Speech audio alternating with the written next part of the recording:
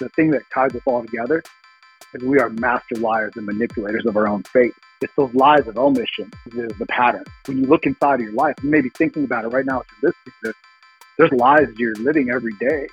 And you walk around knowing that, and you got this anger and this resentment inside of it, there's fears, what should I say, what shouldn't I say? And then you add on the business pressure. And if you break it down to that one fundamental core piece right there, that's the pattern, bro. Every man that I know is a liar. Welcome to the Waste No Day podcast, a podcast specifically for and about the home services industry as it relates to plumbing, heating, air conditioning, and electrical. More than a podcast, Waste No Day is a credo, a determination, a mindset. It is a never-ending discipline. It is a refuse to lose pursuit. It is a wake-up call every morning to waste no day. Now here's your hosts, Brian Burton and Nate Minnick.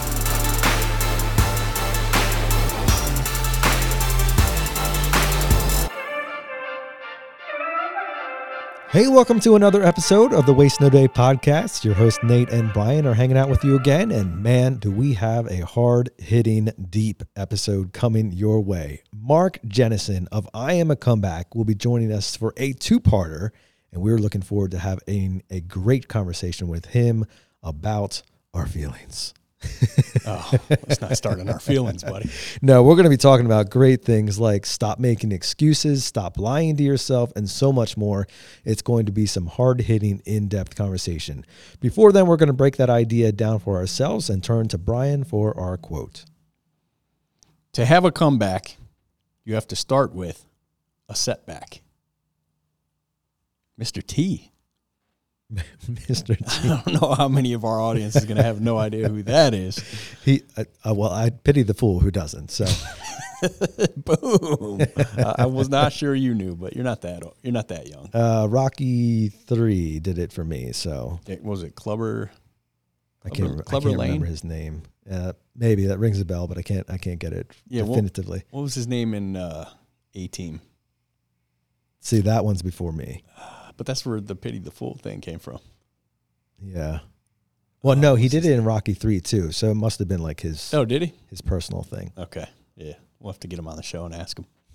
Let's do that. I'll see what I can do.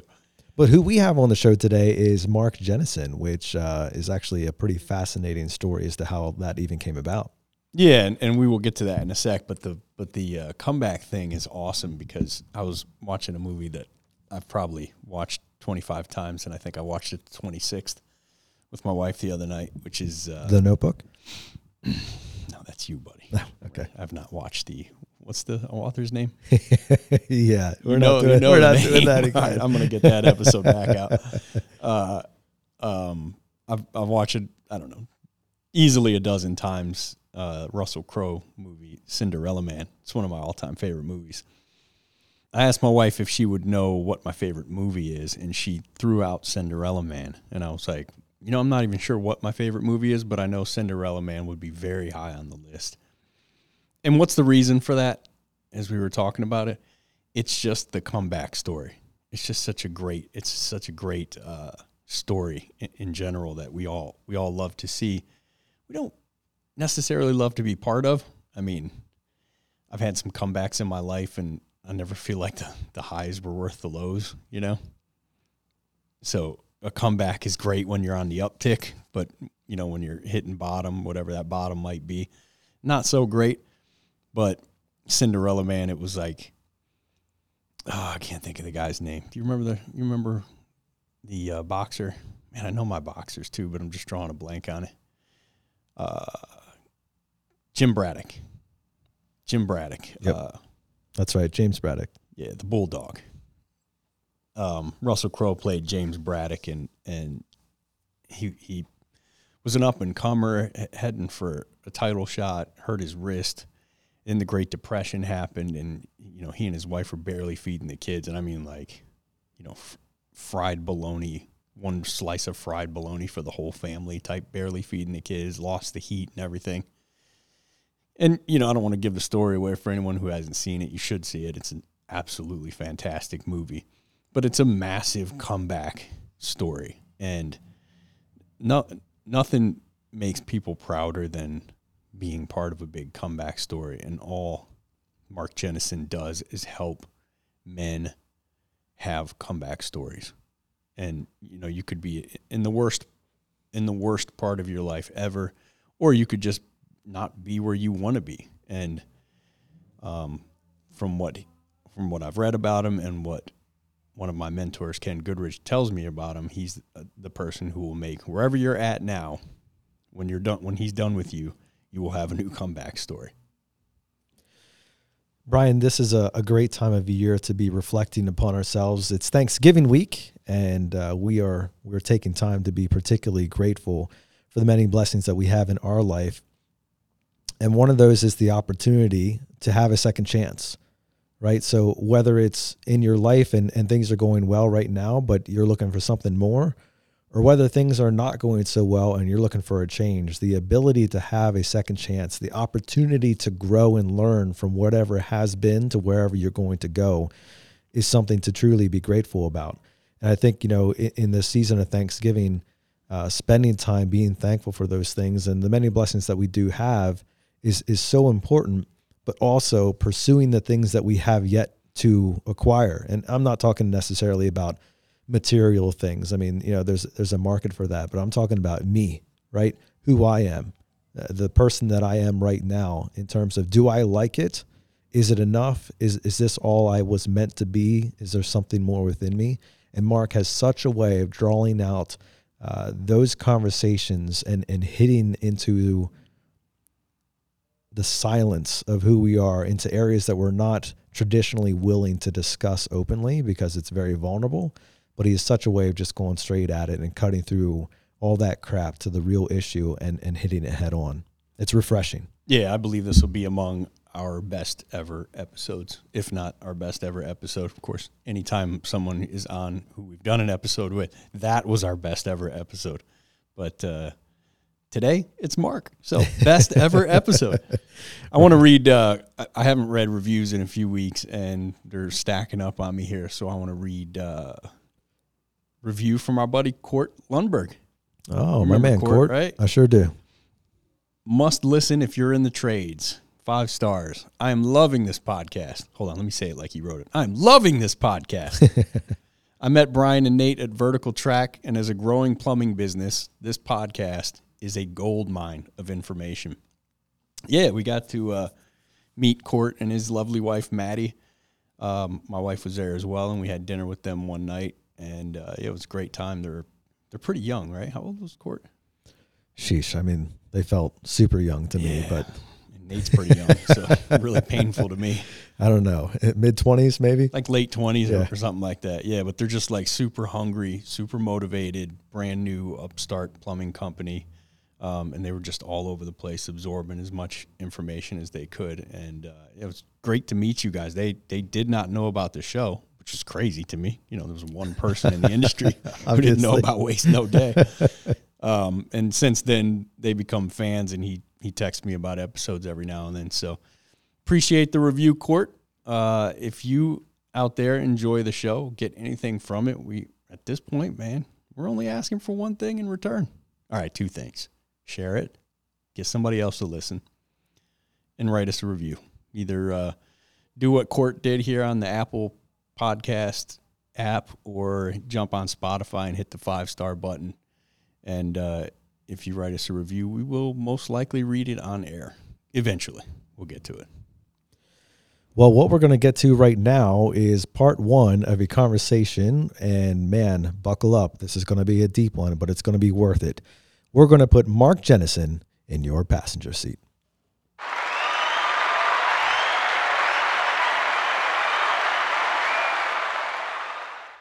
Our guest today is Mark Jennison. He has the unique honor of knowing that he has saved the lives of thousands of men, but that came through a journey of hardship, perseverance, and triumph. Born with an entrepreneurial spirit, Mark grossed over $75 million in revenue for a company he created in just 6 years. However, the shackles that drugs and alcohol had on him for over 21 years destroyed it all. And while on a vacation to Jamaica celebrating the signing of a multi-million-dollar client, Mark's addiction reached a pinnacle, causing his wife to leave him, along with the promise that he'd never see his son again. When Mark returned home, his addiction continued its path of destruction, and he was removed from his own business. Mark tried all types of rehabilitation programs, including AA, 12 steps, and more, yet none were successful, and he realized that he needed to delve into the why behind the drinking.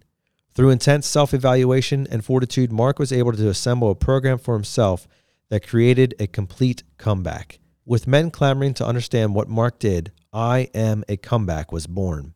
It was founded with the purpose of helping people make changes in their lives they didn't realize were possible, giving hope to the hopeless, and helping the broken piece themselves back together. Since the date started, thousands of business owners, executives, entrepreneurs, leaders, doctors, and lawyers have successfully completed the I Am a Comeback program. Through its unique approach dispelling most of what's been said about alcoholism, Mark and his team liberate men from the shackles of alcohol, turning their struggle into strength. With that, welcome to the show, Mark. Hey, man, thanks for having me. Appreciate it. Yeah, thanks for coming on and making it happen pretty quickly. Ken put you and I in a group chat with him, it was like 2 weeks ago, And when right? you say Ken, Oh, sorry. Ken Goodrich. I mentioned it on last week's episode for our listeners, but yeah, Ken Goodrich is a friend and mentor of mine and a friend of yours and a client of yours, as I understand it. And he put us in a group chat a couple weeks ago. I think the best way to talk about our relationship is a friend and a mentor to each other. Certain things in life that I help him with, certain things in life he's helped me with. So it goes both ways. Well, I hope he would say the same about me, but he's certainly said the same about you, that you've helped him with a lot of things. Talking to me about you and your program, he just sent me a text that said, here was my net worth before I met him. Here's my net worth now. Here was my weight before I met him. Here's my weight now. I said, okay, where do I sign up, Mark? The weight that he lost out of all the results that he got, money's cool, right? There's not a man listening to this show that doesn't want to make more money, but money is just a product of how hard you work, how smart you are, how much time you're willing to put into it. But what he did with his weight, and hopefully he listens to this, but what he really did, because I know the commitment to the walks and the obsessive nature he took to getting down and looking fit and wanted to have his abs at his birthday party that I went to in Vegas. Like he literally, that's like amazing results. Like he looks great. If you ever look at him, and no offense, he's just fat and overweight and slow and lethargic. You don't even recognize him. Now he's fit. He looks like he gained 20 years of life. He really does. I was telling him that on his episode of Waste No Day, which was just a couple weeks ago, that he looked, I knew him, I met him back in 2004, and he looks healthier now that I saw him, a couple months ago than he ever has, which is crazy. It's like Benjamin Button over here. Yeah, it's pretty cool, man. I mean, what's cool about like what I do and the guys I get to work with, they're all high level, high performing type of guys. And the guys who take it seriously and make that life shift and that life transition, they literally, they find youth, man. And it's not so much from anything other than looking inside or finding that peace and really what they want. So, I don't know how you want to lead this thing, but I could go on and start coaching if you want. Well, yeah, we sure wouldn't turn coaching away, man. That's what we're about here. But why don't you start off by telling us who are you, what company are you about, and what do you do? So my name is Mark Jennison. I'm the founder and creator of I'm a Comeback. I know that you sent an email to me to keep it kind of PG, so I won't use any cuss words. But I was a man who literally needed to stop lying. From 27 to 33, I owned a trucking company. I mean, if we back all the way up to the time I was a kid, man, I came from a really rough upbringing, parents fighting, nobody wanted me, abandoned. Just life was not good for me. Mom and dad literally fought and kicked and screamed and beat each other. It was just awful. And no money, cars getting repossessed, and just your basic white trash neighborhood, right? So when I got older, I found drinking and drugs about 14 years old. You don't have much money at 14, but that progressive load, that sedation, that euphoric hit of just being able to not feel or be able to feel what I wanted to feel, which was powerful, was something that stuck with me my whole life. What I find interesting at the core of looking back at who I was as a 14-year-old man was the same action, same activity, same obsession that got me into making millions and millions and millions of dollars, got me into building multiple businesses, got me into trouble, got me into everything that I did. So why I share that with you is I knew nothing. I was just like probably some of your listeners, guys are out there trying to figure it out. And then one day I took the obsessive nature into building a business. And from 27 to 33, I made just shy of $100 million in my trucking company. I knew nothing about transportation. We won't go into my whole dark side of the story, but basically my uncle who was raising me, or who showed up as a father figure in my life, had this broke, busted, disgusted, beat up trucking company. He just fought cancer. I got a clean bill of health on a Friday, died on Wednesday, and I decided I was going to go into business. I knew nothing about it. At that time, I was drinking 2 bottles of Captain Morgan's a day. And I turned that into, like I said, just shy of $100 million. But I knew nothing about trucking. I knew nothing about business. I knew nothing about anything. I knew that if I could just work hard and I set goals and I just could outwork everybody, everything I did touch to gold. But what happened was, as the pressure got in and I was looking at becoming exposed because I didn't really know what I was doing, and got in a bad relationship and ended up having a kid with a woman I didn't want to have a kid with. And my life was compounding at a rate, right? Like, it looked great on the outside, but inside I was crumbling and crumbling and crumbling, and that business came tumbling down. So that was like my second real loss. And what happened was, after I lost that trucking company, some moves I made. Interesting thing, right? I just signed a $27 million contract with Generac Power Systems to be their sole in-house and outbound truck driver for these divisions up here in Wisconsin. And I signed it on drunk on a bottle of vodka. And then I got out. I'm like, man, I got to get my stuff together. I got to get it together. And I went to an AA meeting. I walked in. I'm like, this isn't for me. There was guys talking about doing sexual things to other guys to create money to get their drinks. I'm like, this isn't me. I just signed $27 million. And I went out and got some more cocaine and drinking, went down that path. Anyways, I don't want to make this too much about that part of it. I want to make it about like what I did. I lost that company, and then the depression set in, the anger, the rage, the hatred. I was exposed, right? The very thing I didn't want to happen was exposed. I had nothing. I wasn't able to see my kid. I had the IRS coming after me. I had every single thing that you could imagine coming at me. And then on top of it, I decided to try heroin. And the first time I tried heroin, my best friend died. And then I'm literally trying to breathe breath back into this person. And the girl that gave it to him, because I didn't see him give it to him, is like hiding and shooting up. And like, I'm like, what just happened to me? Right? Like, my life is a mess. And you would think it would stop there, but I kept going further and further and further down that hole once that bit me, because then I was fearful I was going to go to jail. And then the cops were trying to pin stuff on me. Anyways, in the midst of that, I decided, or everyone who I was afraid I was going to be exposed to, family, friends, people working for me that I carried in that initial trucking company, they basically like, what do we do now, Mark? So even though I have all the weight of the world on my back, I started another company, and I turned basically the $200 I had in my account or in my pocket to be able to get an LLC into $6 million in 10 months. And then I came crushing down again. I decided, that wasn't for me. Long story short, who am I? I'm a man. My story's not one of like sadness or depression or darkness. It's one of redemption and victory and courage, and understanding that the gifts that I inherently have and that I've got from God or the universe or spirits were the very things that can liberate men. So today, I've been able to help over 10,000 men gain control of their life, their thoughts, their emotions, their actions over whatever problem is that they're facing, whatever obstacle it is. And typically, you can find at the core of that, there's one tool that everyone uses a little too much, which is alcohol. So if you were to go look me up online, you would see I Am a Comeback that helps businessmen, lawyers, doctors, pilots, guys like that help gain control of their alcohol. But really, truth is, that's just a marketing ploy. But the truth is, the alcohol is never the problem. It's the solution. People just trust me because they see that dark story that I had. So who I am today is I work with a very, very niche type of guys like Ken. Shouldn't say that, man. There's some blue collar guys that just had that desire, because we were all, myself, Ken, probably other clients, you guys at the same time. Like we all start from somewhere, right? But some of us just understand that inside we have more power. We possess these other skills and we can utilize them on a faster, stronger basis. So there is some blue collar guys that come in that absolutely crush it with me. Who I don't help is people who think they're weak, diseased, and powerless. I can't change their mind. I don't want to change their mind.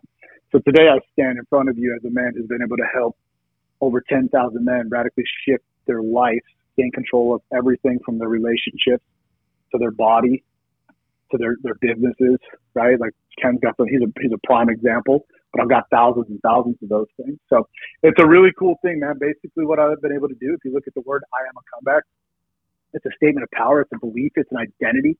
It's something that someone can grab a hold of in a midst of turmoil, like when in their darkest, deepest pits, be like, yo, man, I can actually come back from this. Instead of looking at it like, woe is me, my life is over, I don't know how to do it. So my whole path, my whole process, the thing that I do basically empowers and liberates men from jump. We can do it in a radically quick way. 3 weeks is honestly all it takes for me to change a guy's life. Whew, now that is what I call an introduction. Yeah, buddy. Wait, that wasn't the whole episode? Wow, Mark, where do we start from there, man? So let's dig in. I mean, the story is one thing, the passion is another.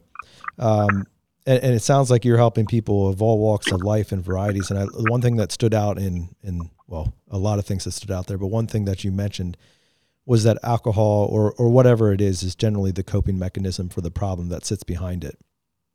Yep. And so as you mentor many people and you've gone through all these experiences, what are the patterns that you see from basically, all different walks of life and all different backgrounds and career paths and all that? What are the patterns that you see that are common to each other? So, I mean, it's an interesting pattern. Typically with the guys that I work with, we'll just use Ken and myself as examples. We have some jacked up relationships with our dads. So like it's even deeper than the alcohol, but all the way down, I think there comes this desire to want to make daddy proud. And then when you realize you've outworked dad or you could never make him proud or you weren't good enough, that creates a self of like imposter syndrome inside or this lack of self-worth, scarcity type mindset. So those are typically, that's one thing, like on a surface level of dad. The other thing is it's the pressure, right? So a lot of guys, they ask, and maybe ladies too, right? But typically the way that I look at the world that I live in, the lens that I'm in, it's guys that are going out there doing the hunting, doing the creating. And we go and we ask this world for big problems, right? I want to make $1 million. I want to make $10 million. I want to own the world's largest HVAC company. I want to change the world. And we get this pressure, this self-induced pressure on us, thinking that it sounds good on the outside, but we weren't wholeheartedly committed. So at the core, what sits there is, a lack of commitment to be able to get through the hard times. And when you get to those hard times, many dudes just crumble and fold. And then they have to and it's not actually uncommon because it's just part of the process. And at the core, there's a message that every guy is missing, which is, I'm going to say it one time and I hope you don't, I know it's a kid-friendly show, but there's 3 words that need to be said on this episode for every man, woman, and you guys listening. Stop fucking lying. Why did I say that? Because the path, the common denominator, the thing that ties us all together is we are master liars and manipulators of our own fate. And I'm not talking about the lies of commission that we may or may not say, like, oh man, my business did 3 million when it really did, 1.7, or to your wife, hey, I'm going out with the boys, I'm only gonna have 2 drinks, but the reality is you got super wasted, you were doing keg stands like Frank the Tank. And she doesn't know it, but you come out, you tell a lie. Like those lies are irrelevant. It's those lies of omission. The pattern. It's when someone inside, like when you look inside of your life, you may be thinking about it right now as you're listening to this. There's lies you're living every day. It's the things you're not saying that are getting you. And when you don't know how to handle those, you don't have a code, you don't have an operating system. And you look at the world, especially where we look right now, being a man who's powerful, like it's scrutinized. Like it's not cool to be a masculine man right now. Even though I think it is, right? But half the world, maybe more than half the world, wants to basically castrate us, especially in your industry that you guys do. And you walk around knowing that, and you got this anger and this resentment inside of it. There's fears. What should I say? What shouldn't I say? And then you add on the business pressure, and this literally puts you at a spot of being a liar. And if you break it down to that one fundamental core piece right there, that's the pattern, bro. Every man that I know is a liar. And what's cool about it is when you understand that actually the lie is the guide, that's how you can shift who you are as a man. Does that make sense? I'm tracking with you there. So to clarify, I mean, when you say every man is a liar, you're saying like essentially every man's not living up to the potential that's within them. 100%. Yep. There's probably things in your life that you could do better at that you're not doing. Absolutely. So I can like I use it as an example right now. I teach and preach this message every day. I'm obviously, you can tell, a very good speaker. I get on camera. I do videos. We've got thousands, millions of people tune into what I say all the time. But even down like at the core right now, I'm going through a complete rebirth of myself. Like the old Mark is dying going into 2023. A complete rebrand on the way that we deliver our products. A complete rebrand on the way that I think. A complete rebrand on the team that I keep. I walk around keeping people close to me, paying them too much money that don't deserve it, because somehow I find inside there I'm going to get love. Wow. Yeah, you know what I'm saying? Like it's been a pattern in my life. Like, oh, I'm gonna pay this guy $150,000. Don't worry, you don't have to come to. This is legit story. You don't have to come to work for the next 3 months. Don't worry about it, because I love you. Like things that I do that I'm like, what am I doing? And some guys listen to that, like, dude, you're an idiot. Why would you? Yeah, I am. I'm an idiot. But because love gets in the way, a lot of my actions, and I can justify and manipulate myself to believe I'm doing the right thing for them because they're close to me, because they're my family. That leaves me at a place to go and do what's right, what's wrong. And it leaves Mark empty, taking from his wife, taking from his kids, taking from his future, taking from his business, because he's not really truly living his truth. So like for me this weekend, like last weekend, whatever, today's Monday, Saturday and Sunday, I spent like 18 total hours through the weekend journaling, cutting, deeping, dissecting everything about me. What are these lies? What are these stories I'm telling myself? And then from there, I got to the point where now I'm like completely naked. Not like standing here naked and I'm doing this, but like in my mind, like I'm Nate. naked and all I have left. Yeah, like just the truth. Nate's naked. No. Does that make record. sense? Does that make sense to you guys? Yes. Yeah. So what? Let me. Man, the 18 hours spent like journaling and chronicling your life and like dissecting. How did you make that happen? Like what did that look like? Do it. I mean, I'll share it with you. I know you said you're going to come and do some work with us, but like I literally started off with these 3 questions, and these will be good for you and the listeners. Who am I? Like once I remove everything about myself, like not remove the label of who am I as a dad, who am I as a father, who am I as a husband, who am I as a leader of a business, who am I as a thought leader, who am I as an influencer, who am I as a guy who loves to go to the gym. Like every label of everything down, we strip it down to the point where you're there looking at like the unique characteristics of who you are as a man. And what I found for me, and I'm just going to give you my path, is I brought it all the way down to the point where I realized I am just one angry individual. And then once I got to the anger, I could start releasing things. So when I look at like, who am I right now? I'm like, okay, I don't really want to be angry, but why am I angry? There's things that are bothering me. But I'm also a lover. I'm a kind.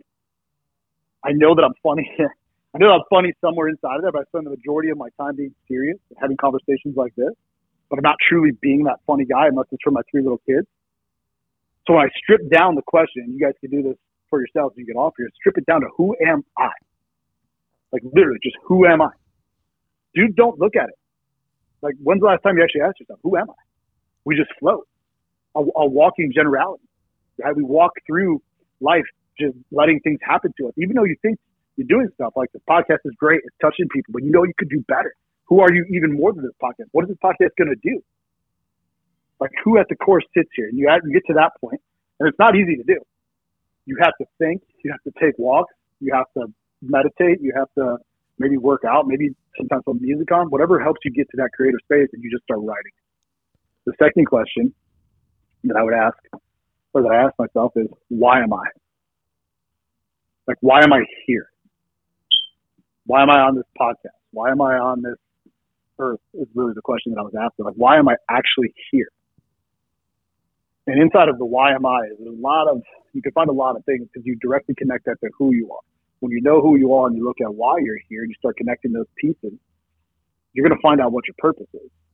And if you tie it back to like making money, having a great relationship, having a good body, having everything you want, you're actually looking for purpose inside of every single thing that you do.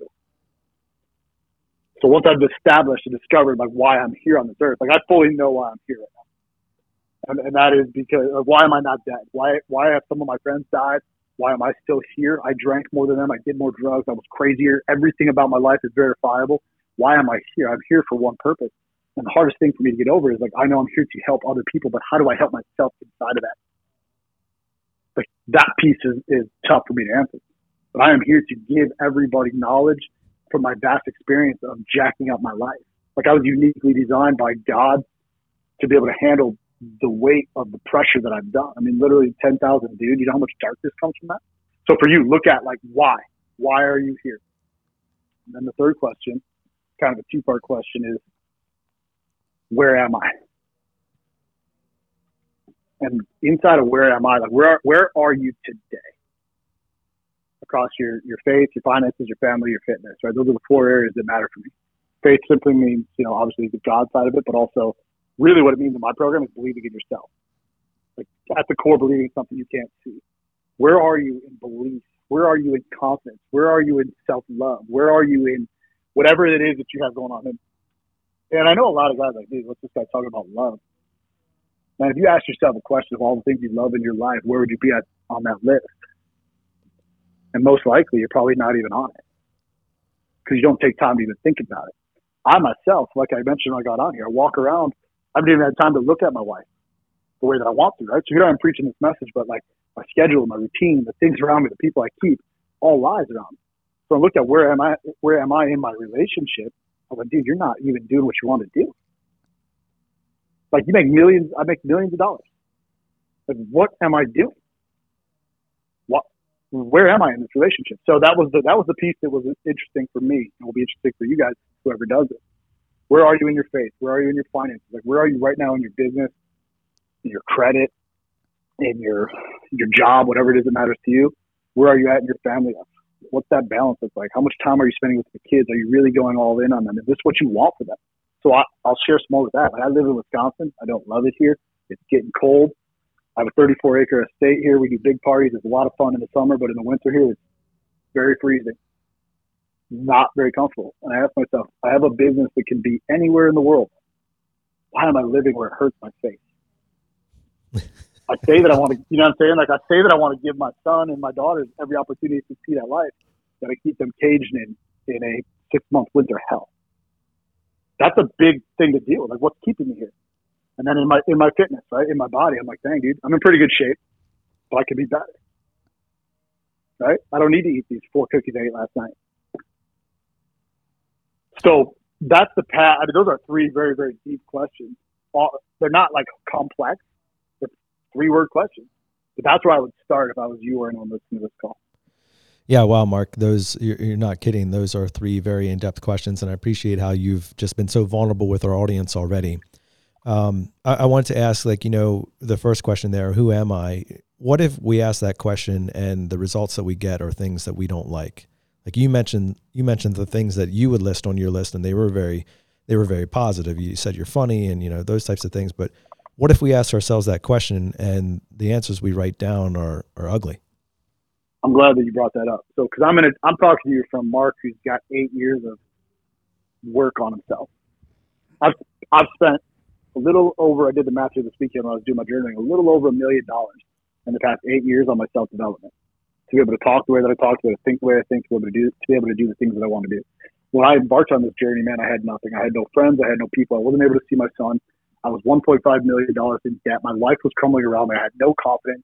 And everything about me was just hell. Like I hated myself. I looked in that mirror and I absolutely hated the man looking back at me. I was in great shape actually at that time, like physically. I mean, I was big, I was strong, like shredded, one-dimensional douchebag, I'll call that. But I literally looked in the mirror and I'm like, yeah, so you looked good, so you could pick up the chick, but what's that really getting me? When I got down, I started answering those questions, man. I hated every single thing about myself.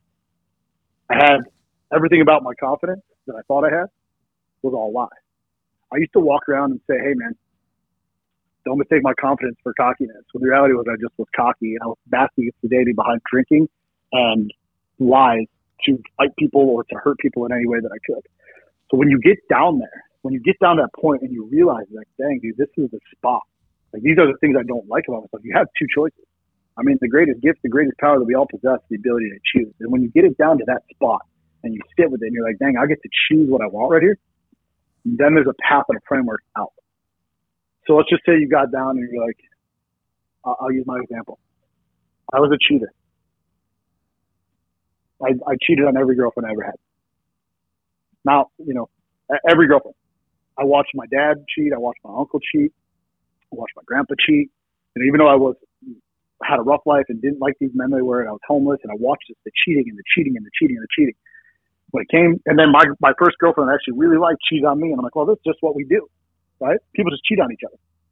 I had no formal training. I didn't think about it. I didn't go to church. Morally, I was taught the wrong way. I had no code to live by. So I'm like, yeah, dude, this is what you do. You just cheat, man. This is like, that's life. You just sleep and kiss and do whatever you want with whoever you want. I realized that when I looked at my relationship and I got to that point that it was a cheater.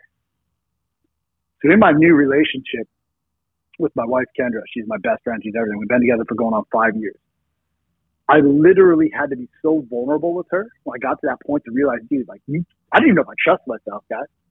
Like, I did not even believe, like, when I first met her, things were so good. I felt too great. She had 2 little girls, and I had my son, and they were, like, right away, they're on top of each other. Like, they loved each other. And we did really good for 2 weeks, and then I ghosted her because there was a fear inside of myself. I'm like, dude, you're going to hurt her. You're going to hurt this kid. You're trying to be on this journey. You're trying to change your life, trying to do everything different. But you at your core are a cheater. And you know it, and you're fearful of yourself. You're going to get on Tinder, you're going to get on Bumble or whatever things were out there. I didn't know at the time, Instagram, whatever. You're going to get on these things, and you're just going to attract the attention.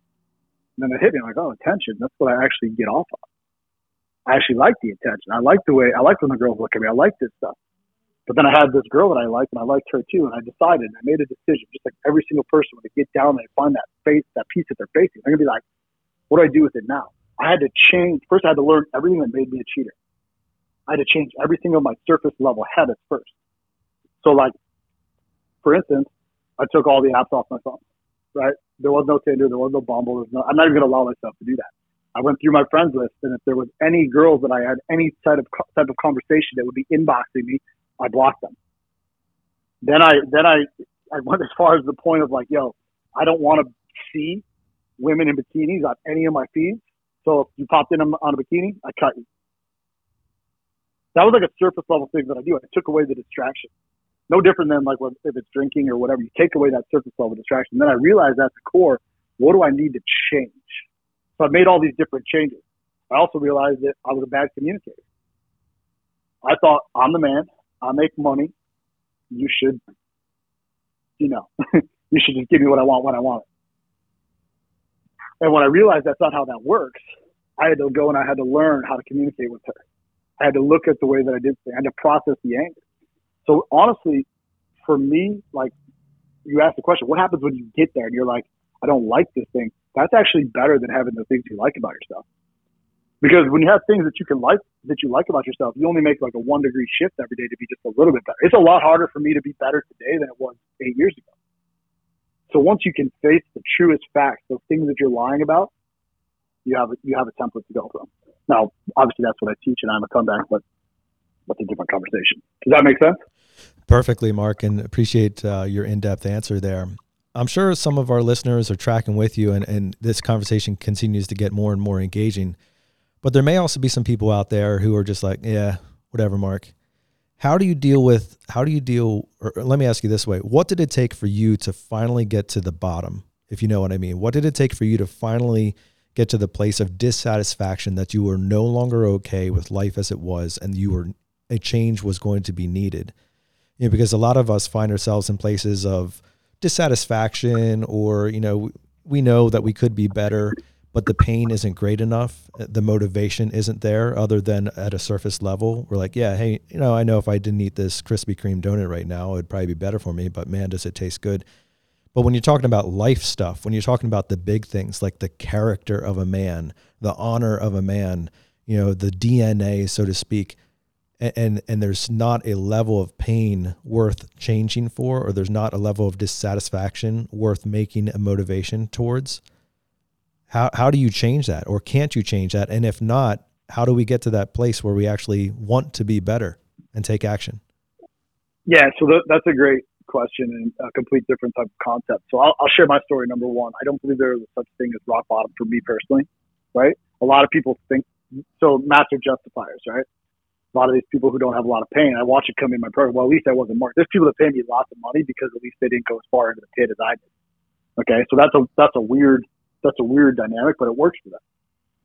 But for me personally, man, I lost millions of dollars, been looked at for murder, like I said, hated myself, drank like a fish, did drugs all day long. I mean, at the height of my career, I would drink 50 to 60 drinks a day from I would stay up all night long. So like 50 to 60 drinks a day, snort cocaine all day long, and then take handfuls of pills or shoot heroin to go to sleep. And get up and go to work the next day and make a lot of money. And somehow I could operate at that level. I didn't think I had a problem. So I just thought the world was like that. I thought everyone was like that. So for me personally, I don't know. I think I had a bigger bandwidth to be able to handle more just of a crazier life than most people ever could comprehend. But what it was for me was when I lost my son. So he was taken from me. I did a 28-day stay in rehab, and I got out in 6 hours, and I relapsed. I got out and relapsed in 6 hours. And at that point, in that moment for me, he was taken from me, and I was down. I was like, what do I do now? So I went on a 9-day bender, feeling sorry for myself, feeling like crap, feeling guilty, feeling ashamed, feeling embarrassed. Literally was trying to kill myself, drinking drugs, whatever I could do. My brother came to me and said, here, you need to get out of here. We hate you. Go to Florida, because my mom lived there. I went down to Florida, and I was going to write the rights off to my son. His mom at the time, or his mom, not at the time, but his mom was texting me and telling me, I couldn't talk to him, but she said, you should kill yourself. The world's better off without you. You're a loser. Just write the rights off to him over and over and over. And I started buying into that. I'm like, yeah, she's probably right. So I went. I knew I needed some money after I had been drank all the drinks I could find for free down in Florida. Like, I got to do something. I went and was going to get a job as a valet parker. Like, literally all these successes I had, I was going to go park cars at a bar. And the idea and the plan for me was park the cars, get some cash, meet some girls, enjoy the beach, shun my responsibilities. So I went and asked for the job and met with the guy and talked to him. And he said, yeah, well, we can help you out. You can come in the next time or whatever. And here's a beer. And I went out to the ocean and I sat down. I had a beer and I heard a voice that said, are you ready to listen to me now? And I answered it audibly. Like, I sat down, I was drinking. It didn't just happen. I remember the sky was pink and blue and all this stuff. And I drank the drink. And all of a sudden I heard that voice and I answered it. So for me, that was what caused me. I'm like, okay, something larger than me. I'm ready to listen right now. Now, we talk about those guys, like, yeah, my life's not that bad. Well, isn't that the point? Like, and I'm going to go a different angle here. Isn't the point to actually find peace in your life? Isn't the point to actually have happiness? Isn't the point to actually feel great? I would love to build a world where more people are feeling good about themselves, right? So if someone comes to me and like, yeah, I don't have a ton of pain, I think that's awesome. We have guys that drink and drink and drink. There's 3 reasons why guys come in that they drink for us. 1, it's a habit or a routine that they successfully build that works so good for them that it starts working against them. Congratulations. 2, something deeper at the core: shame, pain, anger, guilt, fear, resentment, hatred for yourself, abandonment, cheating, abuse, sexual trauma, whatever. Or 3, they just like getting drunk. But that 3rd one is the one that nobody wants to talk about because they don't want to own it. And what happens for these guys that come in, they never had the first one or the second one. They think there's something wrong with them because they got a lot of money, they're successful, they find boredom. They're like, man, my life's pretty good. So they stay put. Now, if I go back to these guys that are listening, like, yeah, Mark, I don't really want it. That's totally their prerogative. Like, I don't think my mission or the idea by the reason I'm on this podcast is to talk to those guys. I think I'm on this podcast right now to talk to the guys that are sitting in their truck, sitting in their van, sitting wherever they listen to this thing going, dude, this guy's talking to the way I feel right now. I'm alone. I'm empty. I feel like a walking wallet. And he knows inside, like, you know what? Maybe the pain isn't great enough, but something sparks the trigger inside, this catalyst of fire and desire for them to go from there. So my answer back to you on that one is, what do we tell those people? I tell those people that feel good to keep being good. Like, keep being good. Like, I don't want the world to hurt. I believe the world still has a lot of good people in there. There's a lot of great parents that did a great job. And yes, people have struggles, but for the most part, I know a lot of people that have a really, really good life. I'm proud to know those people. But the people that have a little bit of pain or a lot of pain, it's your choice and your prerogative to decide how long you want to let that hurt you. How long do you want to hide? How long do you want to be inauthentic? How long do you want to feel like a victim but not tell someone you feel like a victim? Does that make sense? Yeah, man. Say that last part again. How long do you want to feel the victim? How long do you want to be a victim but not tell everyone you feel like a victim? You ever had these thoughts inside? You're like, oh, like, why does this happen to me? Right. But you know dang well, but you don't want anyone to let that know that because you're a man and I think about a lot of my friends in the trades and stuff like that, right? Like, I'm a strong dude. I go out, I get my paycheck, I drink a weekend, I'm good. But bad things happen. I get a DUI or I get in a fight with my wife, and you don't want to own it. But you start asking yourself, dang, why did this happen? But the reality was because you drank and you did something stupid. Victimhood is, in my opinion, is something that's a whole different conversation. But living in victimhood is more of a disease than anything I've ever felt in my life. And it does seem to be a disease that is quite contagious these days. It feels like victimhood is becoming the new martyrdom status. Like everybody needs to be a victim. I mean, I don't know much about politics or anything like that, but I know in this world that we play in, dude, you become a victim when you get everything given to you. And then when things stop getting given to you, or you actually have to do things on your own, then you look at the world like everyone owes you. So entitlement's actually what creates the victimhood in my mentality. Everything that I am about me, everything good and bad, everything I've done in my life, I take complete ownership. It doesn't mean that thoughts of victimhood, or like when you're down, I'm sure there's a guy listening to this who's like, payroll was tough to make, the business was struggling, the economy was bad, right? Things were going on. He legit had to work through it. And you had those moments where you're like, dude, why is this happening to me? I'm trying to do everything right. That's when that mindset of victimhood could set in, but how you handle it is actually where the power is created. But in this world right now, because it's so easy to be a victim, so easy to have everything handed to you, so easy to not own anything, so easy just to cry on social media and to get likes and fake people actually like supporting you, you actually find power in just being a loser. True. I know that word's probably tough, but it is what it is.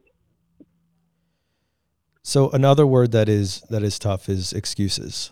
Right. And I imagine that you hear your fair share of them. Any coach certainly is going to be familiar with that.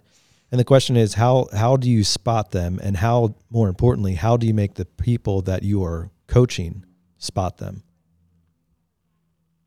Yeah. So that's an interesting thing. Excuses. Back to the three words I talked about. We'll just call them SFL on here because we don't have to edit it out.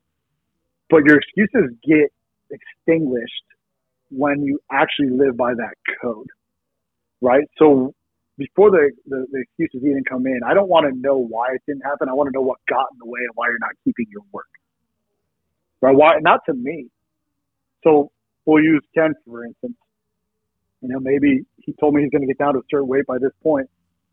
But as we're working through it, when he didn't get to the weight, he didn't come with the excuses. He just said, here's what got in the way, here's what I'm going to do better. There's an actual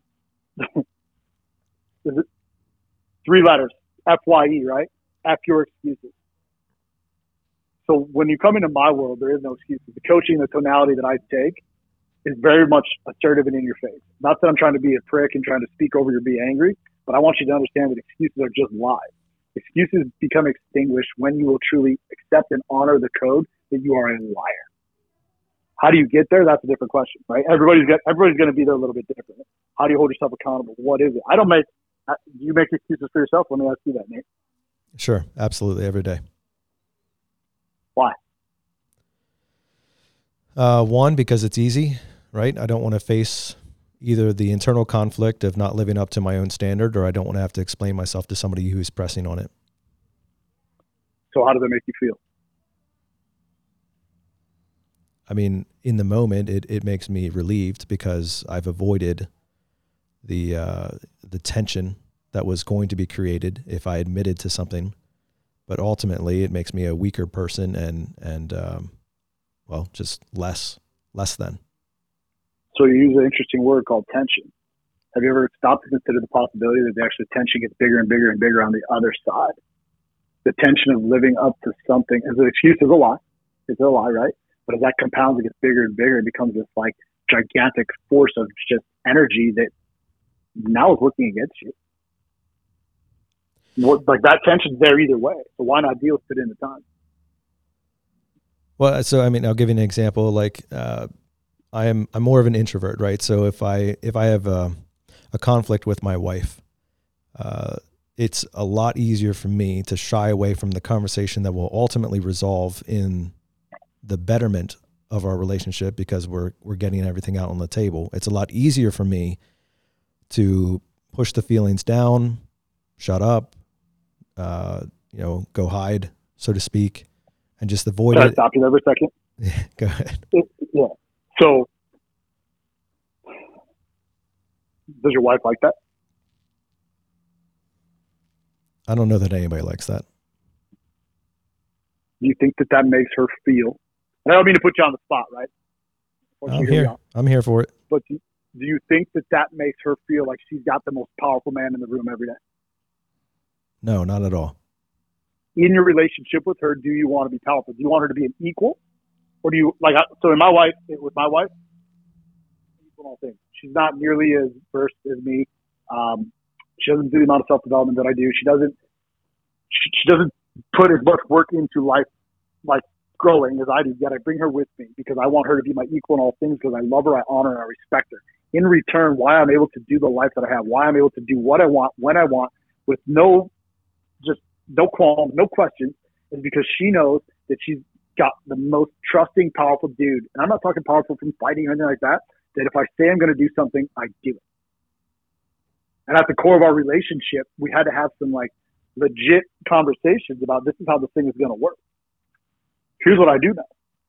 Men who shy away from the conversation with her, there's a woman, inside the woman, they want to push you and push you and push you. Inside, they want to actually see how much you will like put into them, how much work you'll put in, what you'll fight for, what you'll stand for, who you are. And when you do that, and when you just push it off and you brush it off, she thinks you're weak. And she might not even understand what it is. It doesn't, and I'm not talking about like I am He-Man, hear me roar type thing. I'm talking about just being a man who's got a backbone and a word. I think of one of my friends. It's a girl. She dated a guy, and she would literally lie to him because he was just such a nice guy, right? He's always doing the right thing, and she would try to get him to like have some feedback, try to get him to stand up. And then what happened was she ended up leaving him because she wanted him to be strong. Women want to be protected. They want, like, I know in this world we live in right now, there's going to be people like, this guy sucks. Maybe not on your show, but in the world that I live in, and the relationships and the men that I help and the things that I see and the old traditional styles, women want to be led. Can they do it on their own? Absolutely, if they have to. But why should they? I was just watching a study today. By 2030, 50% of men are going to be basically single. They're going to be looking overseas for other women because they're looking for women who want to be led. This country's letting women actually run it. When the very most part, like women like my wife or probably like your wife, they want to have a guy that they can trust, that is going to lead them, that is going to stand up with integrity, and they're going to do what they say they. So I take that back down to a real fundamental level for you. Every little thing that you just let by that bothers you or you don't figure out how to handle correctly, make sure to just look at you like less than. And she doesn't even know that. She doesn't even feel that. She probably doesn't even know what I'm saying, but if you look at it and you think about it, you could agree. So does that make sense? Absolutely, man. And I appreciate the challenge there. What happens, I think, and maybe this is just me speaking from personal experience, but some things feel awkward, or I feel ignorant regarding how to approach something. And this isn't just the relationship with my wife. This might be a difficult conversation with another man. This might be a difficult thing that I'm supposed to do, and it puts me in a place of awkwardness because I may feel embarrassed about it, or I may feel like completely uncomfortable with it. But even if I can overcome the gumption of just like having to force myself into something, I still may be ignorant to exactly how to proceed with it. Brian's a much more eloquent conversationalist than I am.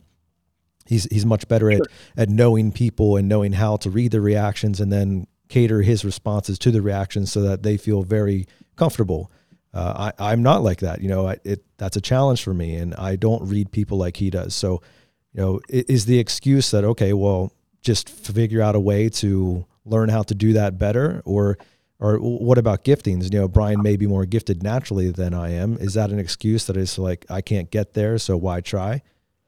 All right. So inside of all this, I don't matter. Brian don't matter. Ken don't matter. Your dad doesn't matter. Nobody matters. You literally just compared yourself to him. He's your friend for a reason. He don't care if you're ignorant or say what you know what I'm saying? Like, you guys are homies for a reason. But the reality is this, right? You're telling yourself stories of lies in comparison to someone else. These things that you have wrapped up in your mind or that are stopping you from doing the things you are not, they're just stories. But isn't that part of man? Like, isn't that part of manhood? Don't we always look for the hero to relate ourselves to? I don't necessarily look for the hero. I want to create my life. Oh, hold on. I just want to pause there and take a note where Nate called me a hero. No, that was assumed. That was assumed. That did not happen. It didn't come out of my mouth for sure. Nor will it. So the hero's journey, right? Well, Nate, why can't you be the hero? And what? So you're looking at what is a hero? Is it Rambo? Is that your version of a hero? No. Maybe the hero is somebody who is an introvert. Like, dude, I am no better than you. You are no better than me, but you can be your best self. And you can only become your best self by becoming the hero that you were meant to be. To your kids, you are their first superhero, right? They look to you. Part of my patterns, part of my habits, part of the pain that I came through is I looked to the wrong hero. So I will give you that to that point. But the reality is when you can understand, you can create anything to the vision that you want by going all in on you and questioning everything you know about yourself, the real hero emerges. In order for the real you, the most authentic you, and that's the word that you're after. Like, I'm an introvert too, believe it or not. It's just, I really am.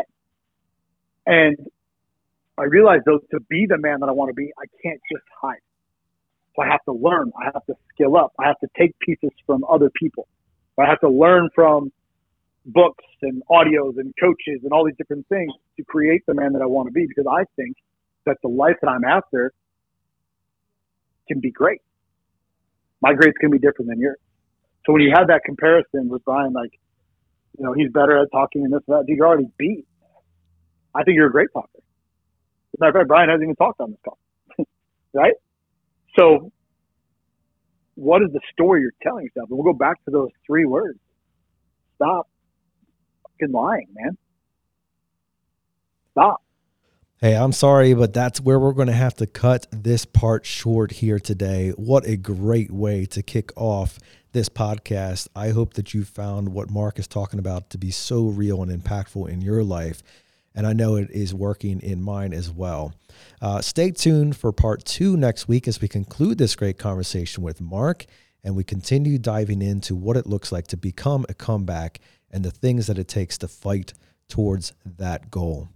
We hope that you enjoyed this podcast. And as always, we want to be bringing you content that is important to you, that is valuable not only to your career, but also to you as an individual.